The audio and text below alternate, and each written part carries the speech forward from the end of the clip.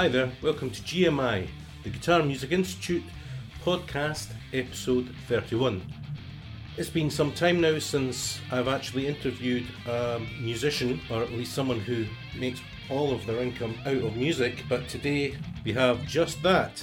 His name is Ant Law, and what an incredible guitarist and musician he is. Ant's going to be discussing a huge range of topics in today's podcast, including moving to London, making a career in music in one of the hardest places to make music, let's face it. And Ant's also going to be talking about his past and current projects, and it makes really fascinating listening, and that's coming up real soon.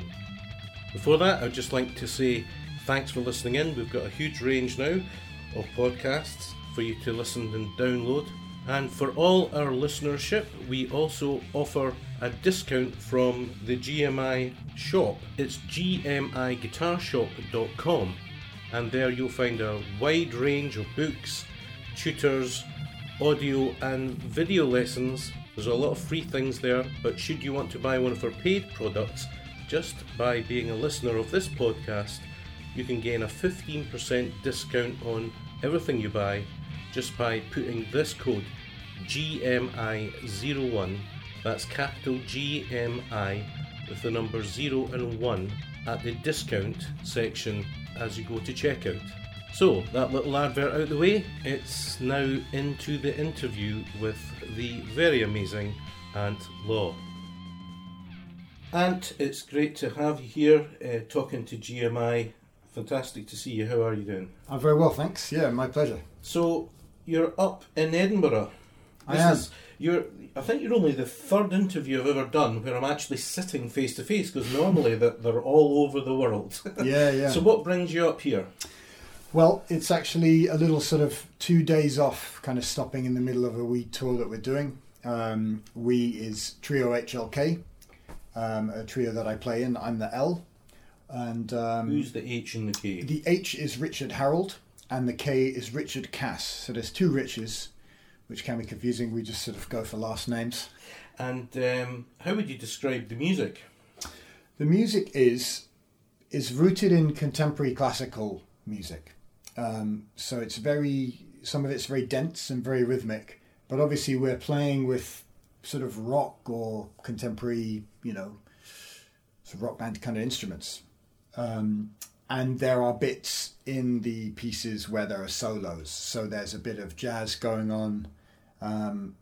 Probably it's most primarily sort of contemporary classical or jazz, but it might sound like sort of really, really hectic fusion to the uninitiated, who isn't familiar with contemporary classical stuff. So this whole idea of fusing different forms together, is that all we're left with, do you think, as contemporary musicians? And how would you describe yourself as a musician? What label? I know we all hate labels, but what label would you give yourself? No, they're very useful. So the first question is that all we're left with sort of, trying new combinations of things. It's very interesting. I don't really know. I mean, I went to a folk session last night, and even hearing these really old tunes, with just fiddle and accordion, but the interpretations and the way that the musicians play them probably subtly changes over time, and gradually, I don't know how far back the Celtic jigs and reels tradition stretches. It's probably thousands of years, maybe. Yeah, quite a while. Quite a while, exactly. Yeah, but maybe the tunes that the musicians choose sort of evolve gradually over time, and things that at one point would be regarded as quite forward-thinking become tradition over time, and I don't really know. It's probably... Do you think because they are so old that they have a timelessness within them? There's something very primitive, or that rings with the human spirit in some Possibly, way? Yeah. I mean, there's something about the drone in music, like from the bagpipes or in Indian music from the tanpura. That drone, just one pure tone at the bottom of the music. Do you think that's got something to do with people going into a sort of state of trance? It may be rooted in sort of trance music and religious music, I don't really know. Well, that's something that you, the listener, can... well, you can't phone in. I was going to say phone in. You can't phone in, but you can maybe write in and tell us a little about it. Yeah, if anyone knows, we'd love to hear. So tell me more about the group and where you're playing. Yeah. So in Scotland, how many shows do you have? Well, I think we just actually have 2 more. We did the Queen's Hall in May. That was in Edinburgh. Yeah, in Edinburgh. Yeah, there are lots of Queen's Halls everywhere, I guess. But we did our big Edinburgh gig. Edinburgh's the sort of very much the home of the band, so that was our main sort of album launch gig.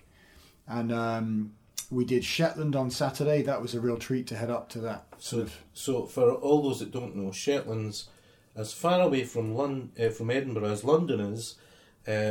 Did you go by boat? Did you take the 14-hour ferry or did you fly? We did fly, although I hope to get the ferry one day, even if I'm a bit seasick. So basically, folks, they did take a hit on the fee.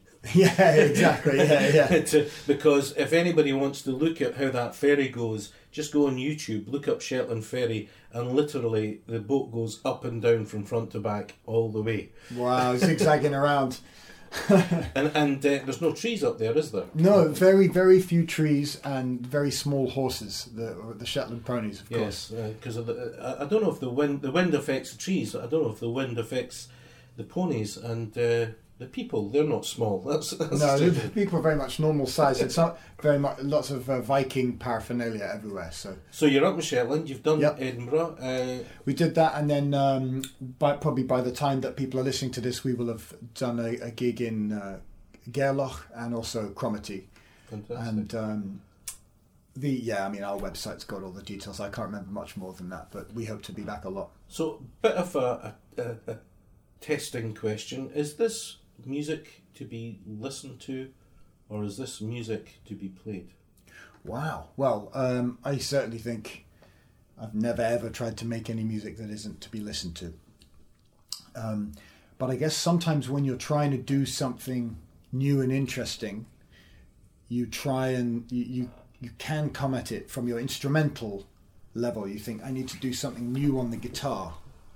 And so maybe if we get too far down that rabbit hole, you get into the stuff that's so technical but it doesn't sound good, where the actual sort of guitar playing is off on one path to the right and the music's going on this other path to the left, and they diverge. But I really think, we've put so much work into this music, and like I was saying, it is very, very dense. If anyone wants to listen to it, I guess they could head to triohlk.bandcamp.com. Well, we'll certainly put all the links up for not just your own website, but all your current projects and past projects. Perhaps, and you could actually tell us a little about your background, because we've dived straight into your work, which is fantastic, but it's a big world out there, lots of players.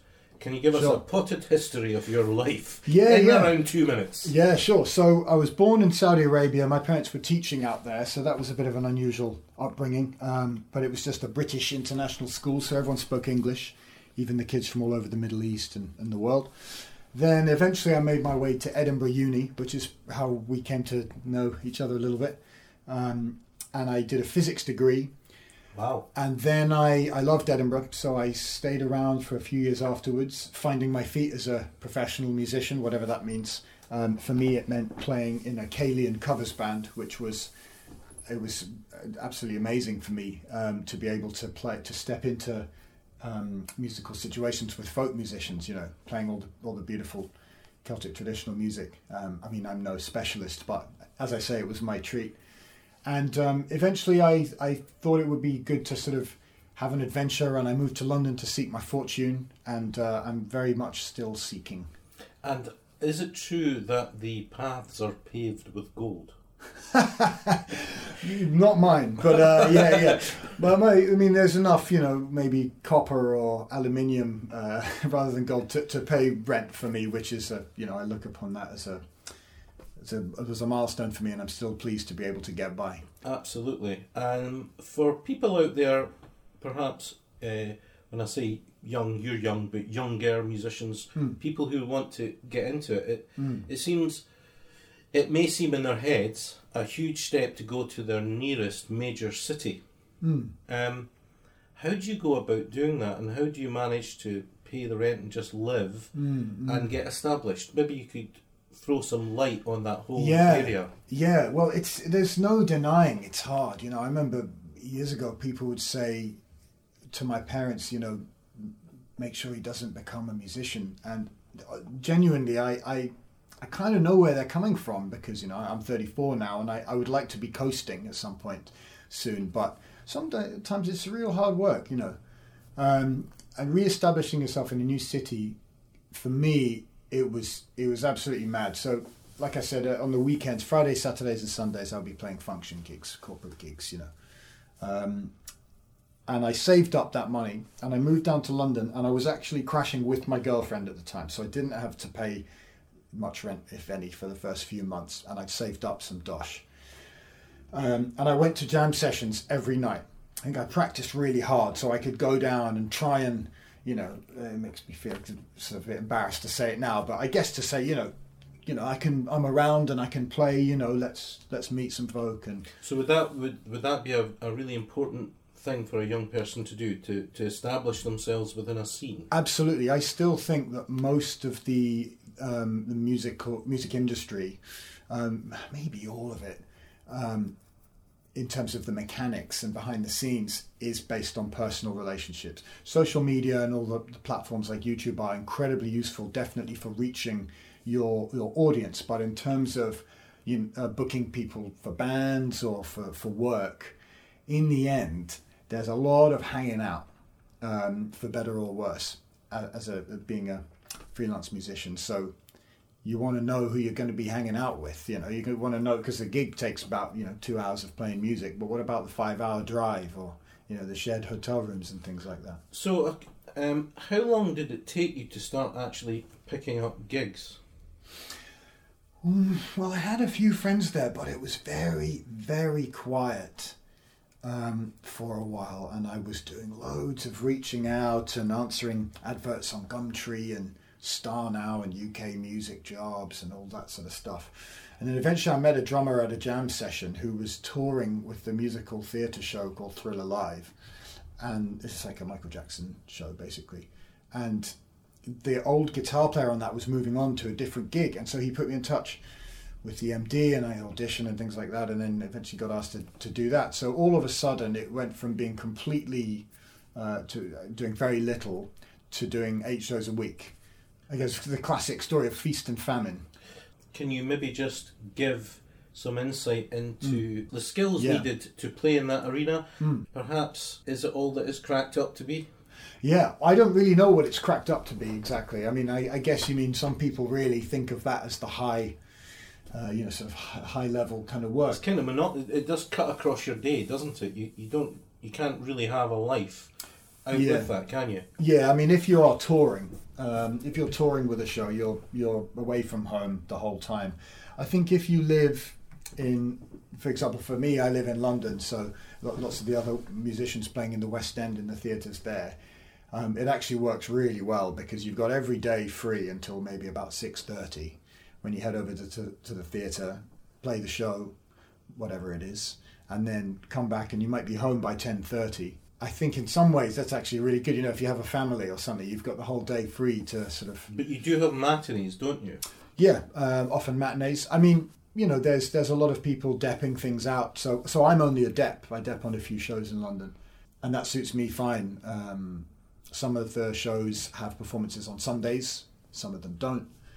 But I think it's... Did they also do a Wednesday? Sometimes Wednesday, yeah. Lion King, which I dep on, does a matinee on Wednesday, and I think others, Hamilton might have a matinee on Thursday. I have done some depping in West End shows and tours in my time, and I think I love the idea that I've done that, I can do that, but it's not for the faint-hearted, is it? Because it's not like you're getting used to a show so much that you know the lines. You just cling up and you put the book down and you play. You've really got to be on it, don't you? Yeah. I think because you're supporting the show itself, there might be a dancer waiting for the guitar lick that you're about to play who's going to respond to it, or a singer singing in unison with you. So I think being able to keep your nerve under slightly pressurised situations is good. There's one myth which potentially I can dispel for anyone who's not good at sight reading. I'm rubbish at sight reading. If anyone wants to book me for any high-profile sessions, I'm sure I could get through it, by the way, but anyone listening. But no, I'm not. It's not my specialty by any means. So were you given the music beforehand? You're given the music beforehand, exactly, and you have to play things so perfectly. I mean, errors are fine, but you have to know, you have to be able to get through it. You know, maybe 1 or 2 errors a show, if it's not on really crucial things, are fine. So, I've heard people saying, oh yeah, if you make an error, you never get invited back. Well, I make errors and I haven't been chucked off yet. I've been dapping on some shows for about 8-9 years now. It's not to say that it's encouraged, and it's not to say that if you play really badly, you'll get through it. But also, with the sight reading thing, in order to play something really well, you can't be reading it. You have to know it. You have to own it. Like the riff that you play the best. What other skills, Ant, do you think you need to work in theatre? Yeah, in theatre. As a musician? Yeah, sure, yeah. Playing with a click is something that's probably good to get used to. So what is that? So that's, you know what it is, of course, but it's where you have in-ear monitors and you'll have a metronome going 1, 2, 3, 4, 1, 2, 3, 4, like that. And you have to be able to hear where the bass drum is and the bass notes are. Maybe they're slightly in front of that click or slightly behind it, and you have to be able to play really consistently, ideally, with the other musicians and with the click. And do you find that you're predominantly playing to click, or do you have to follow a conductor? So conductor thing, that's another skill, which, so I dep on Thriller and Lion King, and in Thriller there's very little following the conductor, but on Lion King there's quite a lot of following the conductor. So it can be very helpful. If you're doing anything that's more orchestral, I did a few gigs with the Royal Scottish National Orchestra a few months ago, and that was all conducted. Actually, there was some stuff on click, but most of it was conducted. So that's a skill. I think you have to accept that there's a bit of largeness with the beat. When there's a click going 1, 2, 3, it's very small. You have to be really needle-like in your accuracy. But when things are conducted, the beat is large. Sometimes the conductor will, the musicians will play when the conductor's hand moves right to the bottom. And sometimes the musicians will play when the hand's moving up or back close to the top after the beat. So I think we have to sort of accept and understand that the beat can be really enlarged in that context. Do you find that different conductors have different styles, and indeed there is a different conducting style between showtime and orchestral work? Because that's how I found it. Yeah. I haven't done that much orchestral work. I guess maybe with shows things are slightly closer to everyone playing on the actual downbeat because there's a click. There, shows will have some click and some conducting. So, yeah, maybe it's closer to that. Whereas with orchestral conductors, things can get really, really a lot more open. And you were talking about orchestral parts within the shows in London. How big are the orchestras? Well, I can only speak about the ones I have experience of. So normally it might be about 10 musicians or something. That's just in my experience. And there are loads of shows, and there's new ones come in, and there's old ones closing. So this is by no means 100% accurate. But the ones that I do regularly, I do Thriller. That has 6 musicians. Lion King has about 20. Jersey Boys had about maybe 12 or something. From that initial friend or acquaintance, the drummer, which you started getting work from there, that's how a musician would then, if they do a good job, then yeah. What do you think are the non-musical attributes that someone needs to get into a scene? Yeah. Well, I guess it comes back to the personality thing, because there are loads of people who are really good, but who aren't maybe that nice to work with. And the reality of being a musician is that as I said, you're really hanging around a lot, so you kind of want to hang with nice people, and that's why people book their friends on these things. And I initially thought that was a bit of a bad sort of nepotistic thing, sort of like a bit cliquey, but I understand it now a little bit more because... Is it a trust thing as well? Maybe? It's a trust thing, yes, because musicians, there's a lot of people who are maybe a little bit unreliable, and you just want people to turn up. You don't want the best guy, you just want someone who's going to turn up, not be too much of an arse, and play pretty well, and be nice to hang out with, I think. So, I mean, I don't always say the right thing, sometimes I say what I'm thinking when I shouldn't, maybe, so that's something I'm learning to try and... In a sense, Ant, you're saying that the non-musical aspects of how a musician holds himself can and sometimes be equally as important, if not more important. Yeah, as long absolutely. as they can do the work at Absolutely. the other side. And from that, you would assume, in your experience, that people would have a chance of getting more work. Absolutely. And do you find that once you got into the London scene, that other areas of work opened up to you because you were actually working in quite high-profile musical productions? Yeah, I don't really know. It's in the end, it is such a mysterious industry, isn't it? I've always tried to be as versatile as I could. Trying to make sure that I could do all the different things I wanted to do. But it's really hard to say why anyone. Every now and then someone gives you a ring and you don't recognise the number, and you think, how did they get my number? And they say, oh, such and such passed me your number, and you haven't spoken to that person in a few years. So it's really hard to say. But I think, if you put yourself out there, like, anyone who, if anyone sort of Googles me or something, hopefully they'll see that I'm, doing Twitter and Instagram and Facebook and website.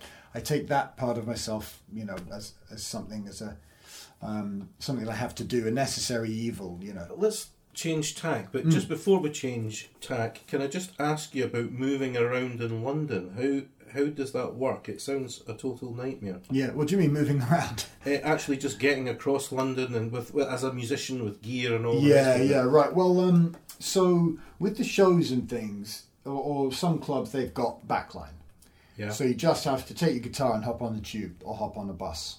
So that's fine, but I was doing my tax return the other day, and I looked in the column that was for taxis, because when I do have to take an amp, I just get cabs, and it adds up to thousands of pounds.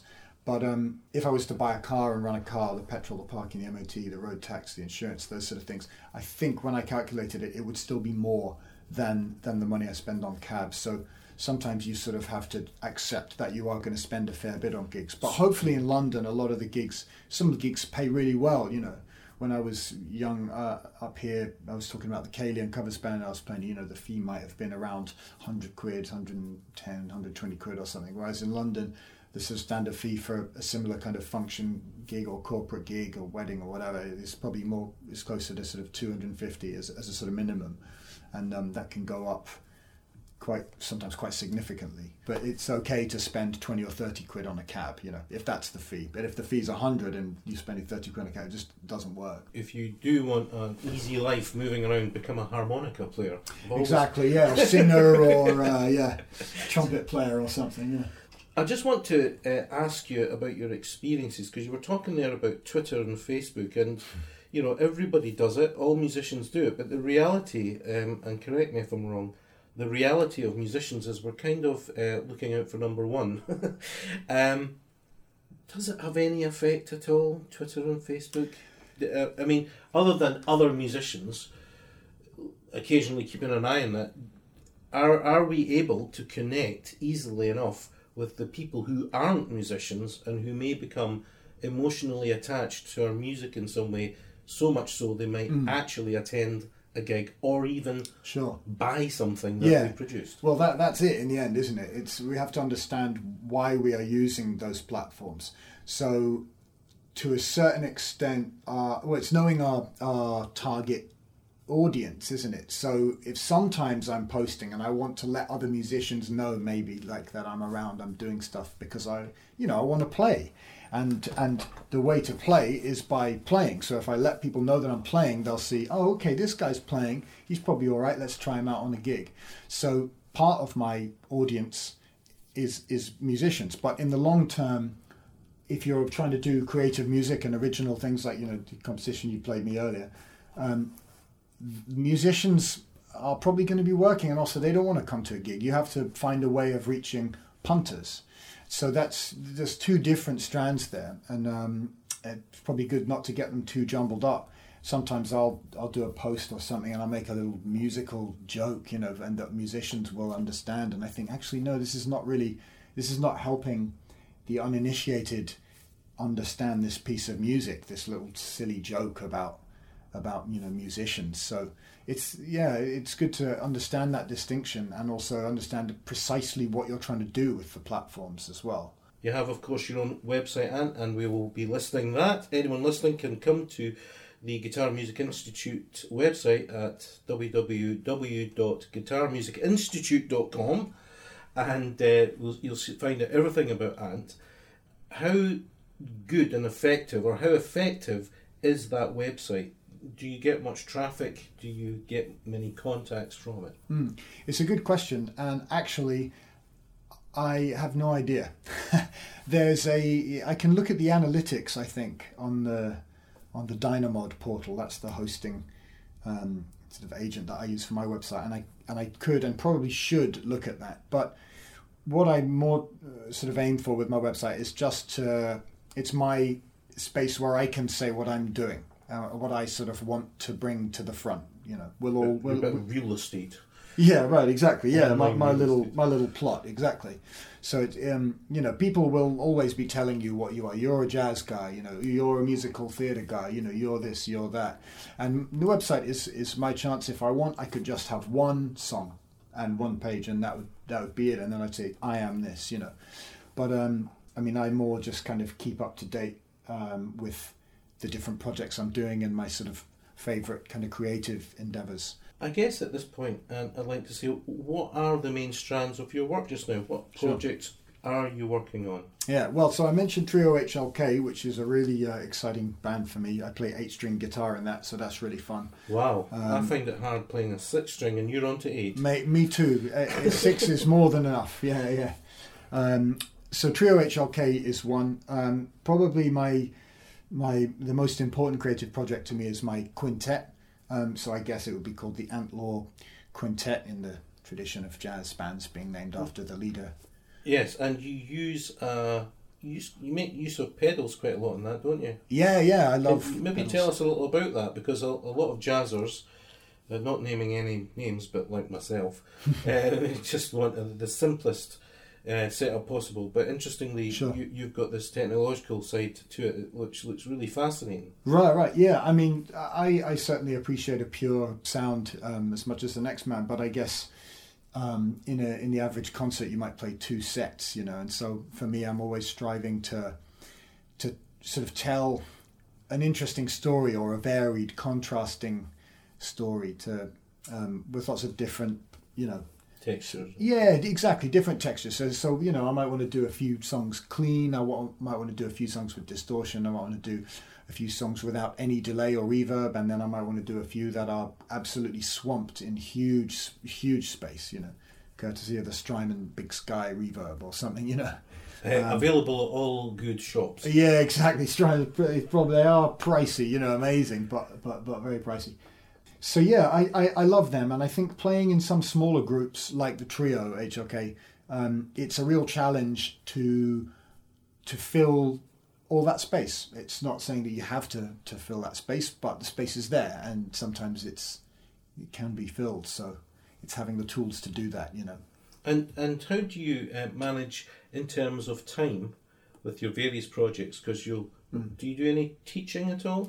I started to teach recently. Yeah, I teach at the Royal Welsh College of Music and Drama, so I do maybe about a sort of day and a half every month there, just teaching jazz guitar one-to-ones the students there on the degree program.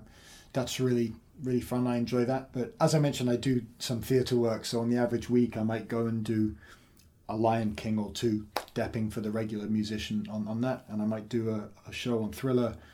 Or 2 or 3 or so even... how hard is it to balance out all your time, man? Because Yeah. that's like with most musicians, I would assume they've got a lot of plates spinning in the air at one time. That's it. Yeah. It is hard, and if I play 8 shows a week for a month, I'll earn a good income for that month. But if I don't, if I play one show a week, then I might do loads of nice creative things because I have loads of energy because I'm not playing in a theatre every night. So there's always that trade-off. So is this a core part of your creative force, is to try and find the balance between earning a living and being creative? Absolutely, yeah. And in London, it is expensive to live. And sometimes someone told me the phrase sprinting to stand still. Or when they say, what have you been up to? And you think, God, I've been busy doing nothing. So you've been busy just sort of getting by. But I'm happy to say that, God, it might have been about 10 years ago that I moved to London. And I think the last sort of few years, I found a bit more of a groove where I'm kind of comfortable. My wife and I went on holiday for a week this year, so there's enough sort of spare dosh to do the odd nice thing like that. And release albums and fund creative projects when they're... That's an interesting point about having a holiday with the family. Do you feel that is something that musicians have to sacrifice in a sense, and a sort of normal, or a sort of existence that many people in perhaps the West would assume would be normal, to go holidays and things like that? Does the creative force take over from that and almost subsume that? Yeah, it's another very interesting question. I think we're in charge, really. And if you can bet your life that the moment you click on buy for the flights, no matter how expensive they are, you can bet your life that someone's going to call you within a few hours asking you to do the best gig ever. And I think you just have to be prepared for that, and you have to be prepared to take a hit. But certainly for me, I do try. I work as hard as I can. I work really hard, and so downtime is important. And if you don't have downtime, you burn out. I mean, most people wouldn't, probably have 2 days off, or at least 1 day off. But musicians, sometimes we're just sort of full blast the whole time, which is really exhausting. And I think, but in the end, we are in charge. I'm self-employed, most sort of freelance musicians are, I guess. And we have to make those decisions. We have to get good at the time management, and it's not easy. And we'll miss gigs. We might have to miss important things, wife's birthdays, kids' things, and even you might have two gigs going on the same day that you can't do. So time management is a constant challenge, as is energy management and just staying happy. And what do you do out with of music? Do you have anything? Is there any time for anything else out with of music, or is it just 100%? Yeah. Well, recently I've done something I always wanted to do, which was learn to scuba dive. Right. So that was well. I can put you in touch with a very good scuba diver. Please, here in Scotland. Yeah, please do. I'd love to dive up here if the water's not too cold. So that's a more recent hobby. I like drinking beer. Or wine. No, I have a PlayStation 3 as well, although I haven't played that in ages. I'm hoping there'll be a little quiet time in my diary at some point where I can get on with Metal Gear Solid again. What do you want for the future, Ant? I mean, it's a terribly big and open question, that, but what would do it for you? Yeah. Well, and sorry. Yeah. How has your perception changed of what you want as the years have gone by? Wow. Okay. So there's two parts to that. So the first part, I think, is this, like, what do we choose? What does success mean to us? So, because people are always telling you, here's how to be successful, and then I think, hang on, you don't know what success means to me. So my favorite guitar player is really not very well known. Probably doesn't earn that much money, but playing like him is my definition of success. Who is that guitar player? Well, I don't want to say because of what I've said. Yeah, you just said it. But I mean, a few of, I shouldn't really, but so my definition of success would be to make these creative projects, my quintet and Trio HLK and those kind of things, sustainable. So to mean that I can really the whole composition. I can do that. recording. I can make a living from that, and then I Yeah. can do those things better because I'm not going Yeah. to be, practicing for 3 hours in the morning, then going to do a Lion King matinee, and then Thriller in the evening. Quickly get some sleep, then get on a flight up to do a thing with the orchestra or whatever, and then running back to do a function, and then a day of practice before going into the studio to record my quintet. That's a disaster. What I'd like to do is to, I guess, generate more income from the creative stuff. Do you think that's the dream of most musicians? I don't know, actually. I don't think it is. I think a lot of people are happy to play, to play as a sideman, and I really, really enjoy that as well. Like even, I keep on coming back to them, but the Lion King and Thriller and things like that, or playing other people's music in jazz bands and things. I really, really enjoy that, and none of those things are my band. So I think a lot of people are really happy to do that, and they don't need to have their thing that's, the John Smith thing, or So I don't think it is necessary. So now that I've given you a little bit of time to talk but think, has your perception of what you want changed at all, or is it? Yeah, I don't even know what it used to be. I mean, it definitely has, because at one point it was like, can I make a living from playing? And then I managed to do that, and so that was great. And then I guess now it's to be more creative. It's definitely changed, and I guess it would be nice to earn loads and loads of money and buy a massive house in Shetland, and just get my own private jet with wind cheaters. yeah, exactly. Yeah. Make sure I get that. Well, it's been fascinating talking to you, and it's great to see you again. And also, just for all the people out there, whether they're in music or not in music, want to become musicians, it's great to hear it from the horse's mouth. Someone who's actually working in one of the great centres of music around the world and has managed to establish himself, whilst at the same time retaining that creative projects. And what is the immediate future for you in terms of creative projects? Tell us, maybe just remind us what's going on just now. Sure. What's maybe coming up in the near future. Yeah, sure. Well, the Trio HLK album is out, and we're sort of midway through the tour. Is that iTunes? That is on iTunes, yeah. We'll the put best a link up for that then. Great. I mean, the best place you can buy it directly from us on Bandcamp. Right, okay. So I'll give you the link for that. It would be triohlk.bandcamp.com. But my quintet album is going to be out towards the end of this year.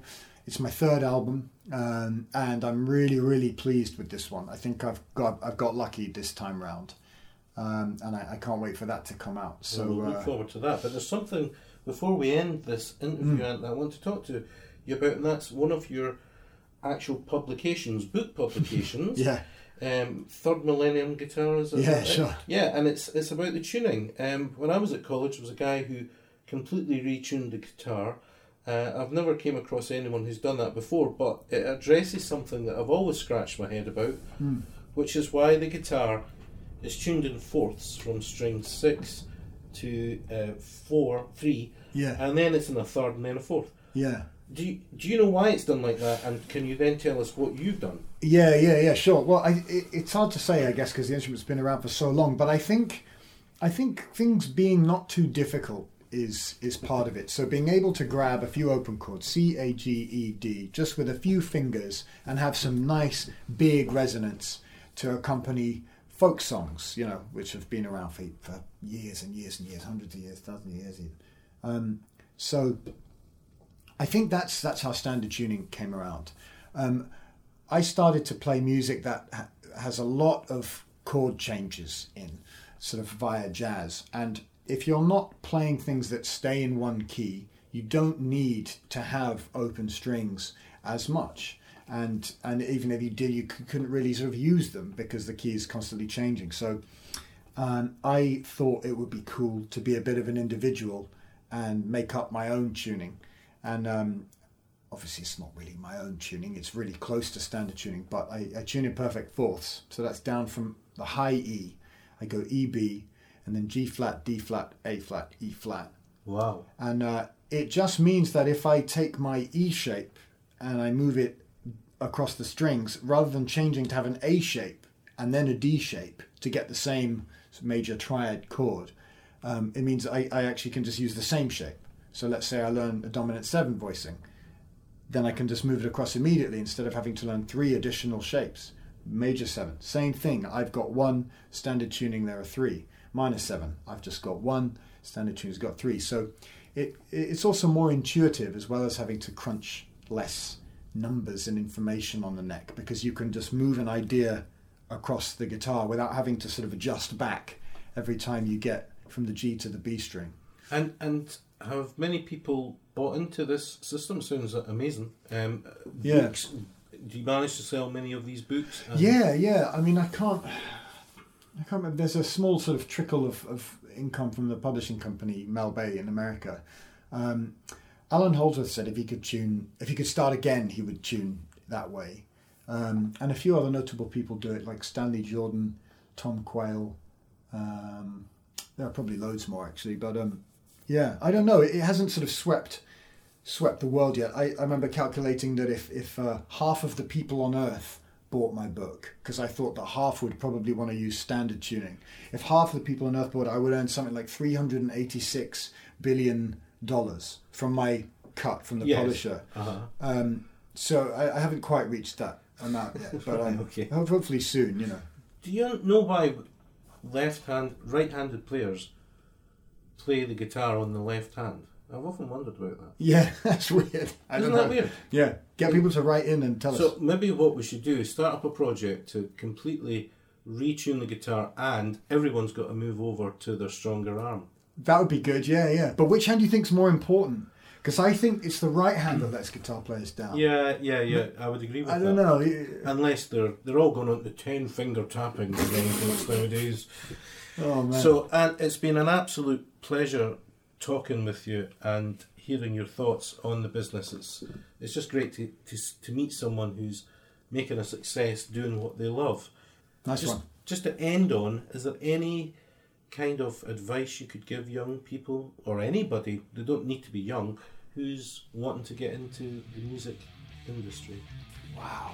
I think you've got to work hard and be patient, and you do have to put yourself out there. You have to, shouting loudly can be the only way to get heard these days. So, be really good and let people know. But also not be a weirdo. Yeah, try not to be weird. No one wants to hang out with a weirdo. Okay, well, I don't mind. All the links about everything that we've talked about will be on the site. It's been great talking with you. Thanks very much for being part of GMI's podcast. My pleasure. So that wraps it up for another podcast. I hope you really enjoyed listening to Ant, another incredible insight into the life of a working musician, what a musician he is. Remember to go onto the GMI website. That's www.guitarmusicinstitute.com. You can find videos of Ant playing there and links to all his online material. And finally, just to reiterate that offer that was made, or little advert at the beginning of the podcast, if you want to check out the GMIGuitarShop.com, we have a widening range of great guitar products for all levels, all abilities, all styles, all ages. And you can get 15% off any of the paid items by just putting these letters GMI, that's all capital letters, followed immediately by a 0 and a 1, that's the numbers, at the checkout discount area. So 15% off anything that you want from the GMIGuitarShop.com, but also there's a lot of free material on the site as well for you just to download. So hope to see you over there, and thanks for being part of this. We've got some great podcasts coming up in the very near future. So from me, Jeb Rocky, bye for now.